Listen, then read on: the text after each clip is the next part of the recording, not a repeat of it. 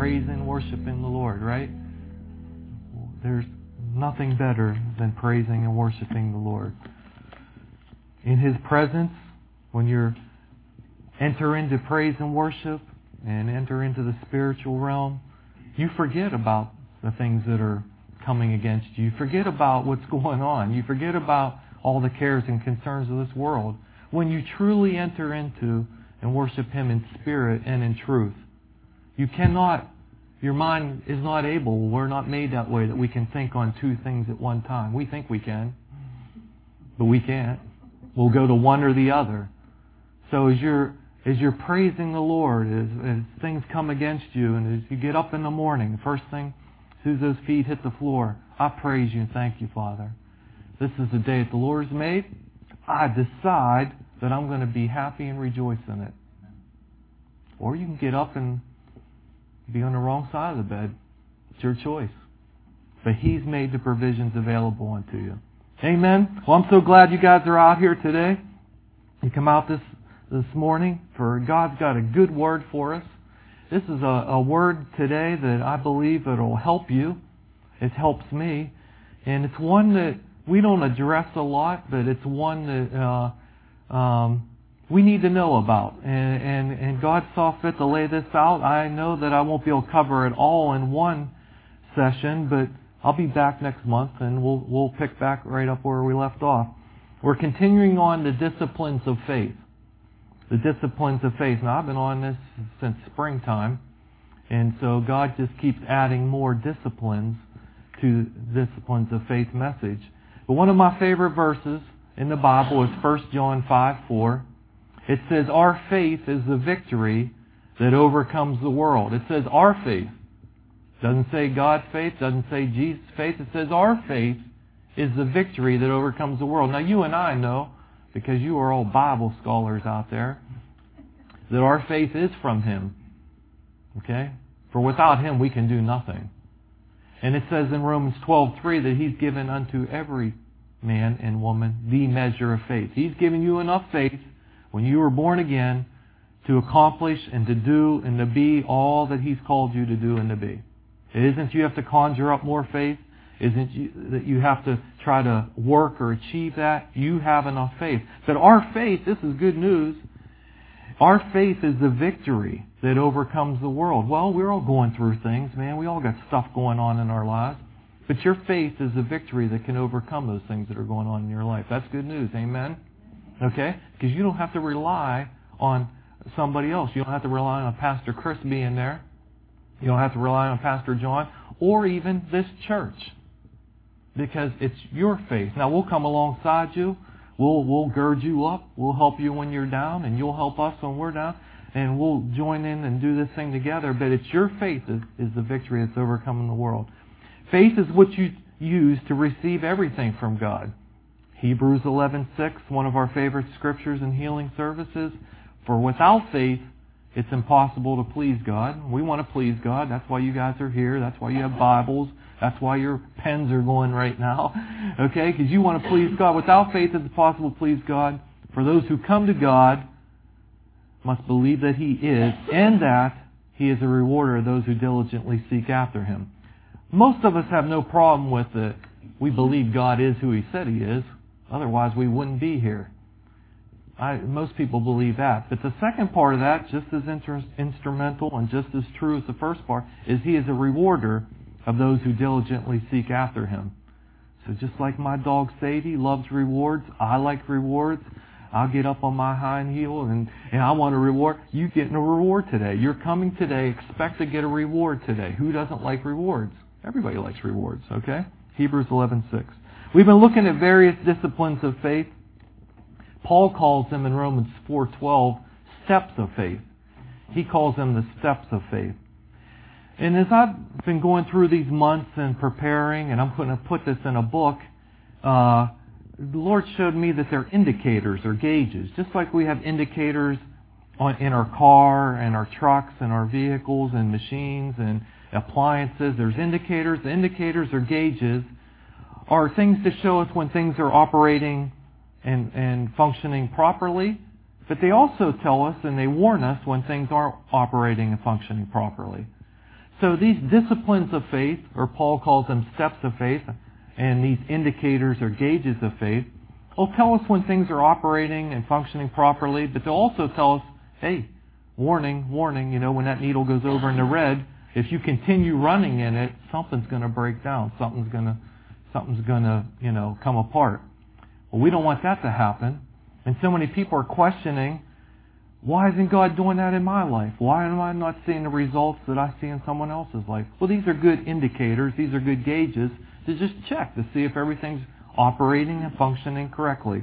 I'm going to do a quick review. It's got to be quick because we got to move on. Discipline number 1, and you can go back and get these messages. They're online now, so they're free. You can get them out at the information center. The discipline, or step number 1, was put God's Word first place, which is putting God first place, which is putting Jesus first place. Putting God's Word first place. Why is that so important? Because in God's Word is where you'll find all the other disciplines. In God's Word is where you'll find all the other indicators and gauges. For in the beginning was the Word, and the Word was with God, and the Word was God. Okay? You cannot separate this from God. So I never hear God speaking to me. I don't see God moving in my life. Open up His Word and have Him speak to you. Read it out loud. That's God speaking to you. The Holy Spirit will speak to your spirit. Okay? So we got to start with the Word of God. There's many opinions and suggestions out there. There's many thoughts and ideas. But what does God have to say about it? That's our foundation. So that's discipline number 1. Discipline number 2 was to acknowledge Him in all our ways. To acknowledge Him in all our ways. What's the verse for that, Pastor Chris? Proverbs 3, 5, and 6. Trust in the Lord with all your heart. Lean not to your own understanding. In all your ways acknowledge Him, and He will set your course straight. He'll light your path so that your feet do not stumble, depending on the version. Okay? But acknowledge Him in all our ways. How in the world could we acknowledge Him in all our ways? Very simple.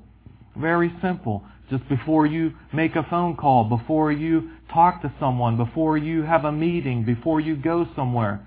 Father, I'm acknowledging You. Give me the words to say to this person. Lord, should I go here? Should I do this today? How would You want me to do it? Just acknowledge Him. Talk to Him as you would talk to your mate. Talk to Him like you would talk to your children. That's what He's asking and requiring of us. We'll save ourselves a whole lot of trouble if we'll just acknowledge Him in all our ways. I've learned to do that in ministry. Before I return a phone call, before I'll have a meeting with anyone, I'm going to acknowledge the Lord. I'm going to ask Him, hey Lord, I don't even know how to address a lot of these situations with these people. I'm in care, so we see all kinds of things come through here. I don't know what to say. I don't know what to do, but I know that You do. So I acknowledge Him. He gives me the right words to say, and a lot of people say, well, man, you just ministered peace to me. Well, I didn't minister peace to him. God did, but He used me, and I acknowledged Him, and He was able to do that. For if you don't acknowledge Him, we should not expect to get a whole lot of help, right? Okay? Okay, so acknowledge Him in all your ways. Discipline number 3, stay in love. Stay in love. Hey, our faith, which is the victory that overcomes the world, our faith operates and functions by love. So you get out of love, that's a good indicator. Your gauge is going to show you things aren't going to operate and function properly. You've got to stay in love. Love is the fuel. Love is the engine of our faith. Just like we need fuel to motor our vehicles, just like we need food to fuel these bodies, love is what fuels faith. So it's so important, guys. If things don't seem to be operating the way you know they should be, and you see in the Word of God, check your love walk. That's one we get out of whack every once in a while. It's a quick one to get right back in, though, okay? Check out 1 Corinthians 13. Are you doing all those things? Those are good indicators to be walking in love. Discipline, or step number 4, was to watch your mouth. Remember that one? We stayed on that one for a long time. Watch your mouth. Why is that so important, Pastor Chris? Because you can do step discipline number 1. You can put God's Word first place. You can do step discipline number 2. You can acknowledge Him in all your ways. You can do step 3. You can stay in love and undo everything with this little mouth. The Bible calls it an unruly member, this little tongue. Because it's not so much your mouth, it's the tongue part. If you didn't have a tongue, you weren't going to get in a whole lot of trouble. But this tongue forms words, and words sometimes can be hurtful. Words can sometimes contradict the Word of God. Sometimes it can say things that you don't really want to say. And I shared, and I don't have time to get back in that. That's a good one to go back and listen to. Is I found myself getting into conversations that I shouldn't even been getting into. Just to be nice to people. I just wanted to be nice to them and acknowledge them. And I found myself in doing that, just getting into conversations I should never have even been into. And saying things and agreeing with things that I had no place on doing. So watch that. Watch that tongue. Watch that mouth. If you don't find things operating and functioning the way you know they ought to, and you've done steps 1 through 3, check out your words. What's coming out of your mouth? For out of the abundance of the mouth, out of the abundance of the heart, the mouth speaks. So what's been put in the last couple of weeks, what was put in yesterday is going to be coming out. Putting in a bunch of garbage, watching all TV and not coming to church, not opening up the Word of God, those things are going to come out. We're going to move on, okay? You can keep going on that one. That's a biggie. Discipline, or step number 5, is what are you looking at? What are you looking at? When circumstances come, and they're going to come, Jesus said, in this life you'll have many troubles, trials, and tribulations. But he didn't end there. He said, take hold, I've overcome them all. Well, how did he overcome them all? That's what we need to look at. What was he looking at? He was looking unto the Father. He said, I don't say anything I don't hear the Father say. I don't do anything that I don't see the Father do. You and I are going to have to be the exact same way as Jesus did. How he had great results, or how we're going to have great results. What are you looking at? Are you looking at the problem? Remember we talked about, if you weren't here, that we have 2 sets of eyes.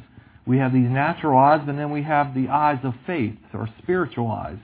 And our spiritual eyes are how you receive the things of God. By looking into the Word of God, it's in the natural, those things a lot of times will look like they're unbelievable. There's no way that those things could happen. But God's Word is true. It goes back to discipline number 1. You put God's Word first place. And what are you looking at? What are you focusing on? If you're focusing on the things of the world, guys, then you'll have the results of the things of the world. And we see that it's in shambles. So we want to keep our eyes focused on the author and the perfecter and the finisher of our faith, who is the Lord Jesus Christ, who kept his eyes on Father God. Okay? How we're going to do that is by staying in the Word. So, that brings us up to today. Discipline, or step number 6, is to stand. To stand. Now, this is a lesson for today, and we're going to look at this. Let's look at the definition of stand first. It's going to surprise you. Okay? I like to dig, so I dig in my concordance. I always check with Webster's and get the world's definition, but then I go into my Strong's Concordance and see what the Word of God, what the true meaning of these words mean. And we're looking at discipline. Step number 6 is to stand. And here's one of the meanings, which most people relate the word stand to, is to take or maintain an upright position. To be placed in or maintain an erect position. Most people, when you say stand, they're thinking like what I'm doing right now, standing up. Right? I mean, that's what you normally think of. But there's a whole lot more to the word stand than just meaning to stand up physically and to stand up erect. Listen to this. Do you know that you can be standing and you can stand while you're sitting, and that while you're driving and working, you can be standing? Listen to some of the other meanings of the same word. To remain valid, intact, or unchanged. This is where we're going with our study. To have a specified position, expectation, or opportunity. See, the opportunity is before you. Are you going to stand on the things of God? Are you going to stand on His Word? To remain valid, intact, or unchanged. To have a specified position or expectation. Position, expectation, or opportunity. I'm sorry, I go a little fast. The rest of that is to be situated or placed. To remain in a stationary position. See how it keeps adding and adding and adding to the word stand? How about this? To take up or keep to an attitude, a conviction, or a course. Repeat that one too. To take up or keep to an attitude, a conviction, or a course. Now listen to this. It goes on even further, guys. How about this definition of the word stand? To resist, to withstand. It's where we get the term to stand trial. Get it? To stand trial. Trial, someone is in a court setting and they're bringing accusations against you. They said you've done this or you haven't done this and you're standing trial. Okay? We're going to see how that ties right in with our walk with God and with our position in Christ Jesus in the church. The Greek definition as used in the Bible, this might surprise you, of the word stand, is to abide, to continue. And my favorite one was covenant. Think about that. Now think as we study this out, guys. Think of when I use the term stand, think of to abide, continue, and covenant. That's what God, that was the true meaning of stand. So whenever you saw the word stand in the Bible, remember, they exhorted Joshua to stand and many other people in the Bible. There was a covenant. The idea God was trying to get across was I've done my part, now you do your part and stand in it.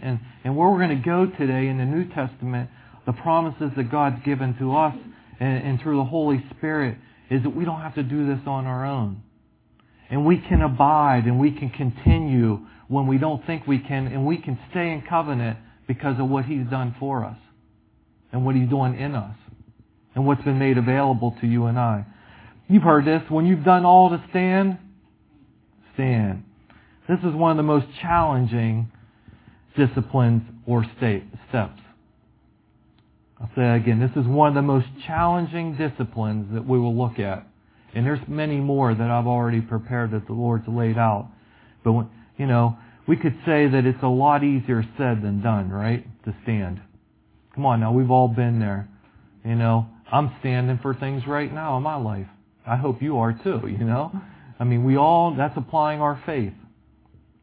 It's a whole lot easier to tell someone who's going through some stuff, just stand. Just stand, my brother. Just stand, my sister. But how about when it concerns you? And how about when you've been standing for a while and you're not seeing results? How's that feel? What's that look like to you? It's a whole other story when you have friends and family, comrades. I'm talking good people. I'm talking Christians. I'm not talking about heathens out in the world. And they're telling us, just stand, brother. Just stand, sister. You can continue to stand. The Bible says to stand. That's hard sometimes, right? It takes discipline, right? But this is what God has shown me through the years and through many circumstances. I've had them just like you. I'm not exempt. And whether I'm just beginning to stand on a promise of God's Word or I've been standing for a while, and I've been standing for a while on some of His promises, it's not about what I think, and it's not about what someone else thinks about it. It's what does God say about it. It goes back to discipline step number 1. I put God's Word first place. And I understand you might have an opinion, and I might have an opinion. You might have a thought and a suggestion about how to stand and tell me to stand, and you might have good intentions. But when it all comes down to it, guys, I'm telling you, it all goes back to discipline step number 1 is God's Word has to be first place in your life. It's going to be very difficult for you to stand if you don't have God's Word first place in your life, because you know what happens? Pastor Chris can't come home with you. And I can't walk side by side with you throughout the day. I wish I could. And this church will do everything we can to help you. But there'll be times when you feel alone. You never are alone, but because you have Jesus with you, you have the Holy Spirit with you. You'll see in this world there'll be many opinions, thoughts, and suggestions from good people. But when it comes down to it, I want the one who created me to give me His thoughts. I want Him to tell me His ways. Okay? He created me. He knows best how to fix me. It'd be like having a Chevy and taking it to a Ford dealership. They might be able to figure some things out, but they don't have all the parts. You wouldn't take your Chevy truck to a Dodge dealership to get it fixed, I hope. I hope you wouldn't. So, I mean, why would we, doctors are in place. They've been gifted and they have talents by God to help us. And we have family, we have friends, we have people in church. When it all comes down to it, though, it has to be God's Word has to be first place. Because that's how you're going to be enabled to stand. Let's look at this discipline a little bit closer, and let's get into God's Word and allow Him to give us insights into His ways. If you will, turn to Ephesians chapter 6. This is going to help you. Ephesians chapter 6. And we're going to start at verse 10.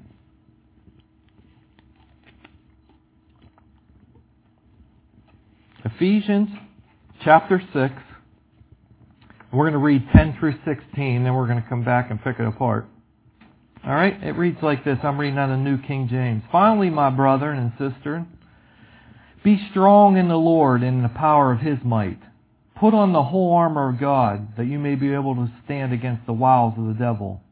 For we do not wrestle against flesh and blood, but against principalities, against powers, against the rulers of the darkness of this age, against spiritual hosts of wickedness in the heavenly places. Therefore, take up the whole armor of God, that you may be able to withstand in the evil day, and having done all, to stand. That's where we get that saying from, is verse 13. Stand therefore, having girded your waist with the truth, having put on the breastplate of righteousness, having shod your feet with the preparation of the gospel of peace, and above all, taking the shield of faith, with which you will be able to quench all the fiery darts of the wicked one. We all know that scripture. We read that hundreds of times. We hear it all the time. It's in a lot of the teachings that we have here at the church. Let's look at it in correlation to what we're talking about of standing. Okay? Verse 10 gives us the key to this whole thing about standing. It says, finally, my brethren or sister, be strong in the Lord and in the power of His might. So, there's the first indicator. There's the gauge, is if we're trying to do this in and of ourselves, it's going to be very unlikely we're going to be able to stand through whatever's coming against us. Listen, there might be some of you right now that got storms and all hell's trying to come against you. Okay? It's only a matter of time. It all happens to all of us. How are you going to do it? How are you going to stand? I'm going to have to do it, and I'm going to have to be strong in the Lord and in the power of His might. This gives us the key or the principle to function in this discipline. First indicator is how are we supposed to stand? Listen to this, guys. In the Lord and in the power. That word in the power in the Greek is ruling power. So, be strong in the Lord and in the ruling power. That's what that power is defined as. And think about that. He is ruler. He's the King of Kings and Lords of Lords. I rule in His power. Okay? And it says, of His might. In the power of His might. And that word in the Greek, might, is ischus. I-S-C-H-U-S. It's endued power. So not only am I going to be strong and how I'm going to be able to stand during this situation, this storm that's coming against me, I'm going to only be able to do it in the Lord and in the ruling power that He is the Lord of Lords and that He's seated at the right hand of God Almighty and every name underneath Him is underneath His feet. And in the power of His might, His endued power that He's given unto you and I, what is that? The Holy Spirit. So how I'm going to be able to stand is in Him, in His Word, and in the Holy Spirit. Okay? Let's continue. I don't have to conjure something up. I don't have to work to get there, okay, to be able to stand. I don't have to jump 3 pews and 4 loops to be able to stand or get myself in a position to stand. It's already been made available when you said, I accept the Lord Jesus Christ into my life. He gave you that ruling power. He gave you that endued power. Okay? So it's not something that you have to try to achieve. You already have it. What we need to do is have knowledge of it and start walking in it. It's been made available unto you the same as our salvation is. It's a gift for the taking. That ruling power and that endued power is a gift. You can either leave it laying on the table and say, I don't believe that, Pastor Chris. I don't believe that. It doesn't work for me. Then it won't work for you. Or you can take that gift, you can open up the Word of God and see what that gift is supposed to do, how it is applied to your life, and see how it's supposed to function. And it will. For all God's promises are yes and amen. Verse 11, it says, put on the whole armor of God that you may be able to stand against the wiles of the devil. Whose armor? Anybody? Satan. It says put on whose armor? So we can withstand Satan. Yeah. Whose armor are we putting on? God's armor. So not only do we have His might, not only do we have His power, He's given us His armor. Okay? Remember when David went to Saul, and Saul's like, okay, man, you really want to go up against Goliath? Here, at least take my armor, you little guy. I mean, I don't know how you're going to do it, but here. He tried it on, it weighted him down, it was way too big. That's not the situation now. The situation is God's armor is your and my armor, and it fits to the T. We're looking pretty sharp, okay? It fits exactly the way it should, all right? And that's how we're going to be able to stand. You should start getting some knowledge now, and you ought to start be able to get some wisdom now that, you know what, I've been having trouble standing, but I'm going to be able to do it now because I have ruling power on the inside of me. I have endued power in the Holy Spirit, and I have the full armor of God. I'm starting to feel a little bit better about myself to be able to withstand these attacks that are coming against me. And I'm not saying it'll come, boom, just like that, but as you meditate on the Word of God, He'll speak to you and He'll reiterate it and He'll bring to remembrance those things that we studied about. Verse 12. And this is a biggie. Well, you know what? First, back up there to verse 11. It says that, as my brother said, you'll be able to stand against the wiles of the devil. When I think of wiles, I think of Wile E. Coyote. Remember Roadrunner? Beep, beep, beep, beep. What was that Wile E. Coyote always doing? Always trying to take the Roadrunner down, right? Always had a plot, always had a scheme, no matter what. He was just running his daily route, out in the middle of the desert there. And that Wile E. Coyote was always trying to take him out. You say, that's quirky, Pastor Chris. That's what's happening to you and I every day. There is no such thing as an accident, guys. You know how much effort it takes for 2 cars to come to an intersection at the same time and smash into each other? It's been plotted, and Wile E. Coyote has planned that for a long time before that ever happened. It's nothing just happens. Don't kid yourself.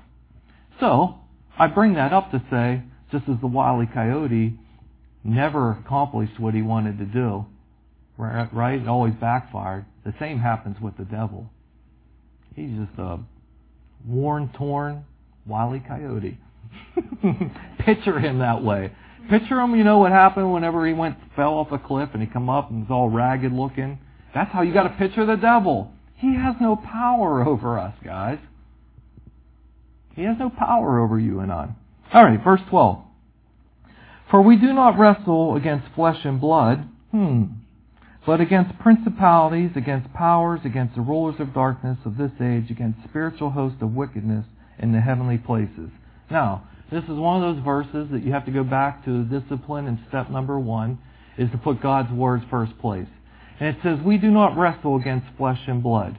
This is a biggie, guys. I deal with this all the time with people. People come in saying, I got this problem with my husband. I got this problem with my wife. And my boyfriend won't do this. And my kids are doing that. And all the time they're looking at the person. They're looking at the situation. And God's telling us, we do not war against flesh and blood. Well, a person has flesh and blood. What we're warring against is a principality and a power in a dark place. What we're warring against is the wily coyote. And I'm going to prove it to you. You might say, well, Pastor Chris, they have a will and you don't know. My husband's a bear and he's a real stinker, and my wife, she just doesn't know. It isn't that you're warring with the flesh and blood. You're warring with a principality and a power in a dark place that is affecting the person. We don't war with flesh and blood. And see, this is a good indicator, a good gauge to check yourself, because a lot of times we'll look at the person, we'll look at the situation, and we need to look at it through our spiritual eyes, discipline number 5, and not with our natural eyes, because if you're looking at it with your natural eyes and you're thinking it's your husband and it's your wife, it's going to be very hard for you to be able to stand, because they're never going to live up to what your expectations are. And the devil is a sly, crafty, wily coyote. He's been at it a while. And he knows if he can affect your husband or your wife or your child, and it's working, why would he come up with something new? He doesn't have to. If he can affect them so that they say something negative towards you, or they speak something that isn't nice, and it affects you, a lot of times they're not even aware they're doing it. He's got you right where he wants you. He'll keep you in that stronghold, and you'll think the whole time it's your husband. You'll think it's your wife. You'll think it's your children. I'm going to prove it to you. Let's look at Matthew 16. Now, we're talking Matthew 16. I'm talking Peter, and I'm talking the Lord Jesus Christ. And we're talking about the same thing that we're talking about right here, where it says that we do not war with flesh and blood. Peter was flesh and blood, right? He had flesh, he had blood. He's just like you and me. Turn to Matthew 16:23. This will help you with what I'm talking about. You all know this scripture too. Let's start at verse 22. Peter took Jesus aside and began to rebuke him, saying, "Far be it from you, Lord, that this shall not happen to you," that they were going to take him away and crucify him. This is Peter talking to the Lord Jesus Christ. Jesus turned around and said to Peter, "Get behind me, Satan. You are an offense to me, for you are not mindful of the things of God, but the things of men." That's a bad day when Jesus turns around to you and says, "Get behind me, Satan." Now, in the natural, if you had no knowledge of these things, what would that sound like to you? It sounded like he was calling Peter Satan. He wasn't calling Peter Satan. I'm sure Peter's feelings were hurt that day, because he did not have the Holy Spirit inside him to discern these things. What's he calling me Satan for? I'm sure all the other boys were like, Peter again. But he wasn't addressing Peter. He was addressing the influence that was put on Peter by the devil. He was trying to get Jesus off target. And he was going to use Peter, one of his buddies that he picked, to do it. And if Jesus would have allowed and went along with that, you see the kind of mess he could have got in? You and I wouldn't even be here. You see that though? We do not war with flesh and blood. This is a biggie, and that's why I've stayed on it a couple minutes here, and I'll wrap it up, is because, guys, we get our eyes off target. We get off focus. Our indicators are saying, you're not warring with flesh and blood. You're warring with the devil. You're warring with a principality. You're warring with one of his cohorts that's trying to influence and trying to come against you through another person. I've had family, and that's not uncommon to have family be used to try to come against you. Actually, when I got hired here at the church, my family are Christians. They're the ones that prayed me back into the kingdom of God. They're like, "You're going to give up all this that you worked for 26 years, meaning the business that I had, and go do that?" Meaning they didn't know the magnitude of it, or didn't know the calling and all that, you know what I'm saying? And I thought, whoa, am I? I contemplated it.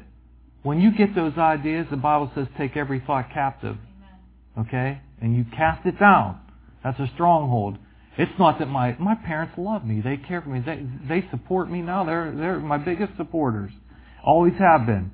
And they see now what God has done through my life. But you see that little instance right there. Parents, family. And the devil is trying to say, back off, dude. Who do you think you are? You're going to be a pastor? And you've worked all this time making it sound so good. You've worked all this time to get your business up to this point. Now you're going to give that over and come do this. You see how he works? He's a conniving, sneaky, no good cuss. Okay? We have to recognize who we're fighting against. Our war is not with flesh and blood. You all receive that? You see that? That'll help you. Okay? It really will help you. It's not the circumstance. It's the devil using that circumstance, using that person to try to get you. And if he can get to you guys, he'll just keep at it. Remember Pastor Craig, he shared a message a couple years ago about how the devil just keeps pounding until he breaks you down and just, it just gets you to the point where you can't see, you can't really, I don't know where God's at.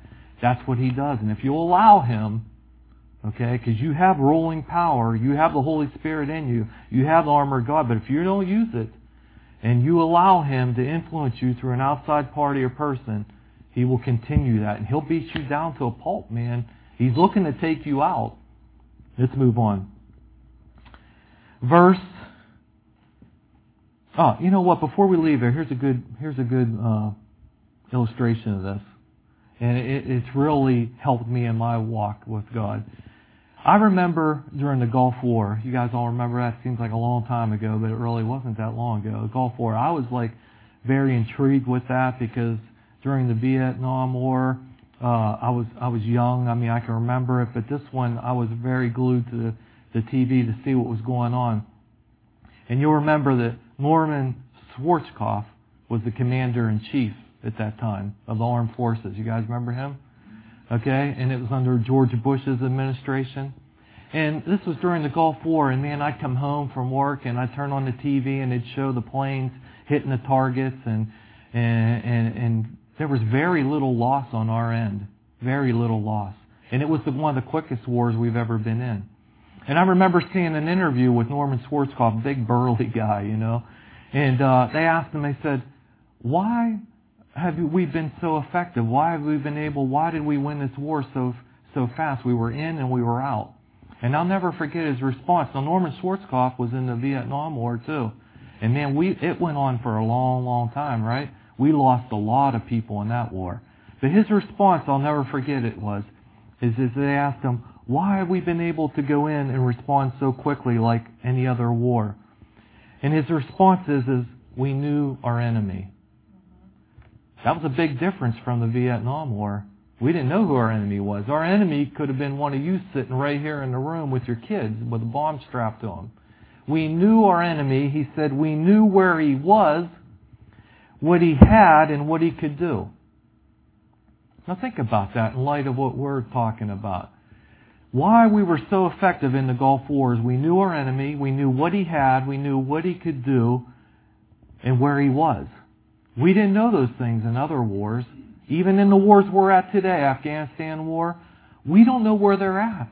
We're trying to find them. A lot of money's been spent. A lot of people lost their lives. Think about it, guys. It's no different in the spiritual war we're in. I'll never forget that interview because God brought to my attention and brought to my remembrance, and He said it's the same way with our enemy in the war we're in today. It's the same exact thing, Chris. And I want you to remember that, and I want you to share that because my people don't know.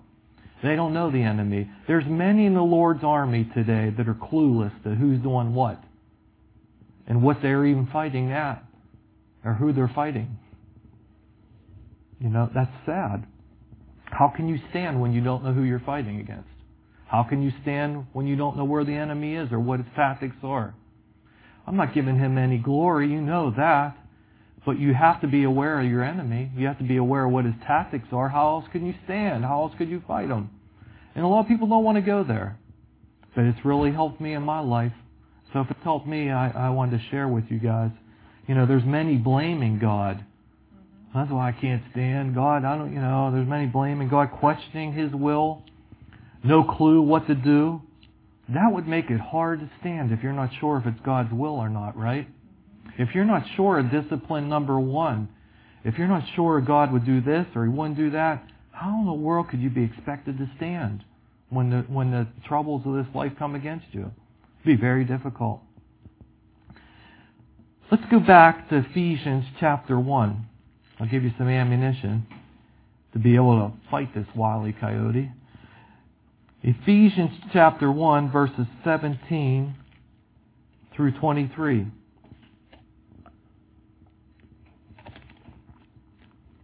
You all know these scriptures. How are we going to stand? How can I stand? Verse 17 of Ephesians chapter 1. That the God of our Lord Jesus Christ, the Father of glory, may give unto you and me the spirit of wisdom and revelation and knowledge of Him, that the eyes of our understanding being enlightened, that you may know what is the hope of His calling, and what are the riches of the glory of His inheritance in the saints, and what is the exceeding greatness of His power towards us who believe. We're believers. According to the working of His mighty power, Holy Spirit, which we have inside us, which He worked in Christ when He raised Him from the dead and seated Him at His right hand in heavenly places. Here's what I want you to see, though. What happened when God raised Him up from the dead and seated Him right beside Him? This is the position that He has, and I want to show you what you have. Far above all principality and power and might and dominion and every name that is named, not only in this age, but also in that which is to come. And He put all things, all those names, any name that you can name, cancer, cold, diabetes, broken, blah, blah, blah, blah, put it all under His feet and gave Him to be head over all things at church, which is you and I, which is His body, the fullness of Him who fills all in all. That's great news for Jesus. But how does that apply to me? We'll flip over to the next page. In chapter 2, verses 5 and 6, this gets really good. Even when you and I were dead in our trespasses, He made us alive together with Christ. By grace you have been saved, and raised us up together, and made us sit together in heavenly places in Christ Jesus. Hallelujah.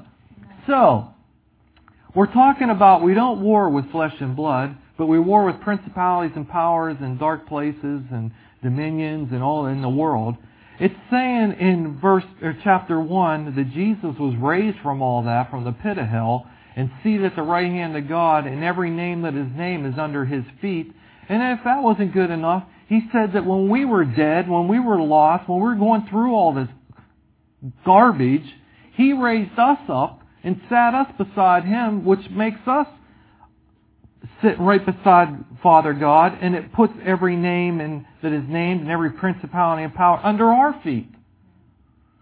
So just as the Lord Jesus Christ is not lacking anything, and He's ruling, that ruling power I shared with you in verse 1, or verse 16, is now made available unto you and I. You and I, in our rightful position, right now, not talking when we get to heaven, right now, we should be ruling and reigning.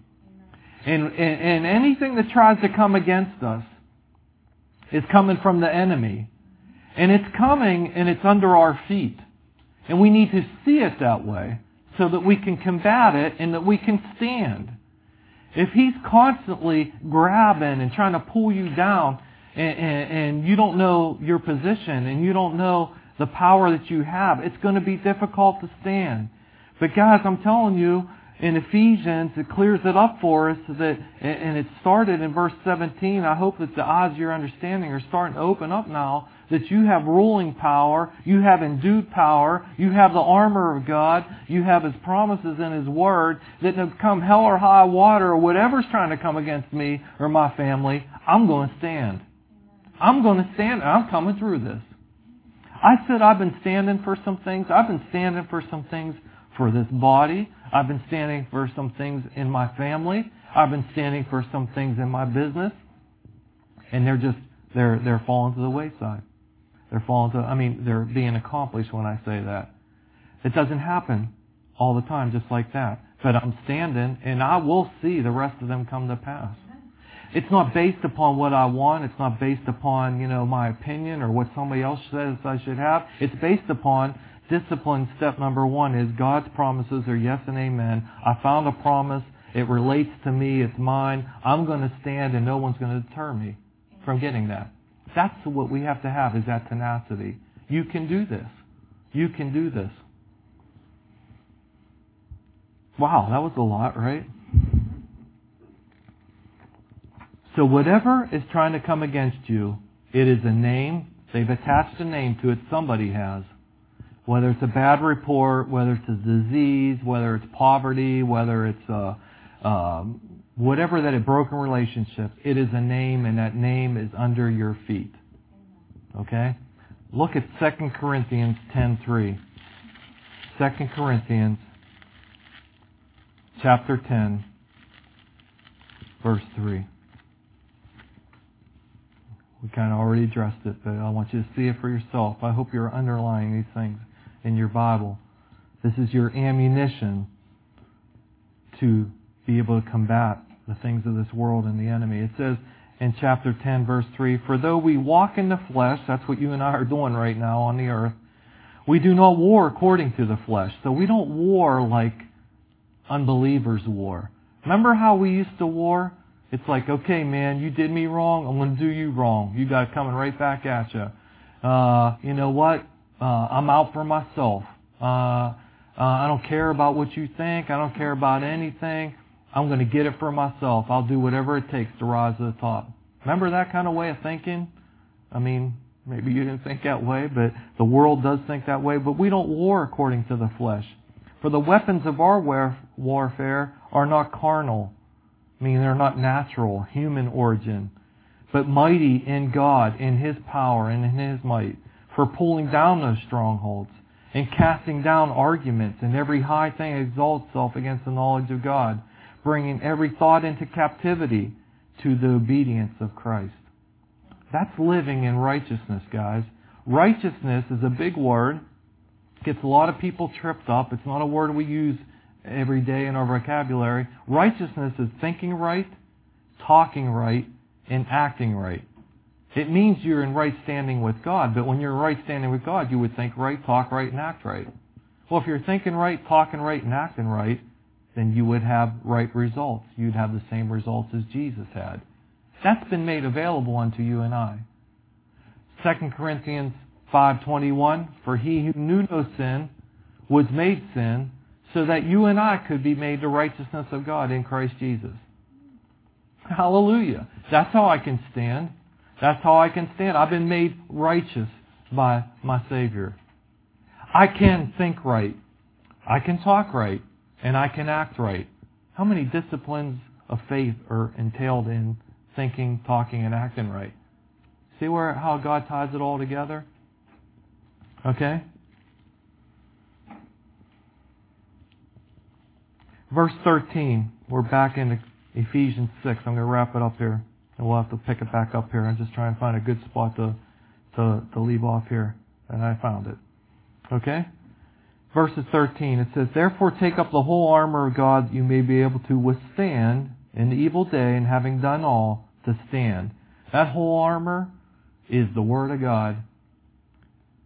Okay? The whole Word of God. I can find promises in there that address every situation and every problem. I'm willing to look into my arsenal and find those promises. You heard Pastor John say it many, many times. There's a man part, and then there's a God part.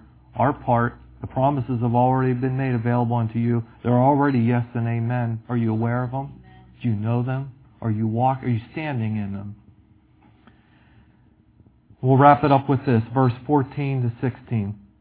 It says, "Stand therefore, having girded your waist with the truth, having put on the breastplate of righteousness, and having shod your feet with the preparation of the gospel of peace, and above all, taking the shield of faith, which you will be able to quench all the fiery darts of the wicked one." Verse 16, taking up the shield of faith. But here's what I want you to see, guys. Whatever's coming against you, whatever's been coming against you, whatever will come against you in the future, it says you will be able. That's good news, right? You will be able to do what? To quench all the fiery darts of the wicked one. It doesn't say some. It doesn't say a couple. It doesn't say, well, you got some here, until you get to heaven, you won't be able to quench them all. Come on, that's unrealistic expectation. No, verse 16, discipline number 1, I'm going to believe God's word. And I don't care who speaks contrary to it. It says, above all, I'm going to be able to take that shield of faith.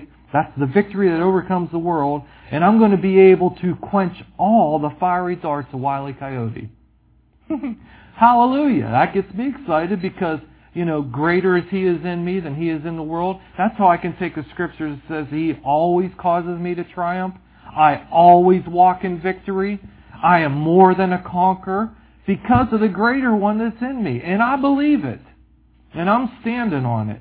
And you know what? Look as it may, in the natural, I'm standing and I'm going to get it.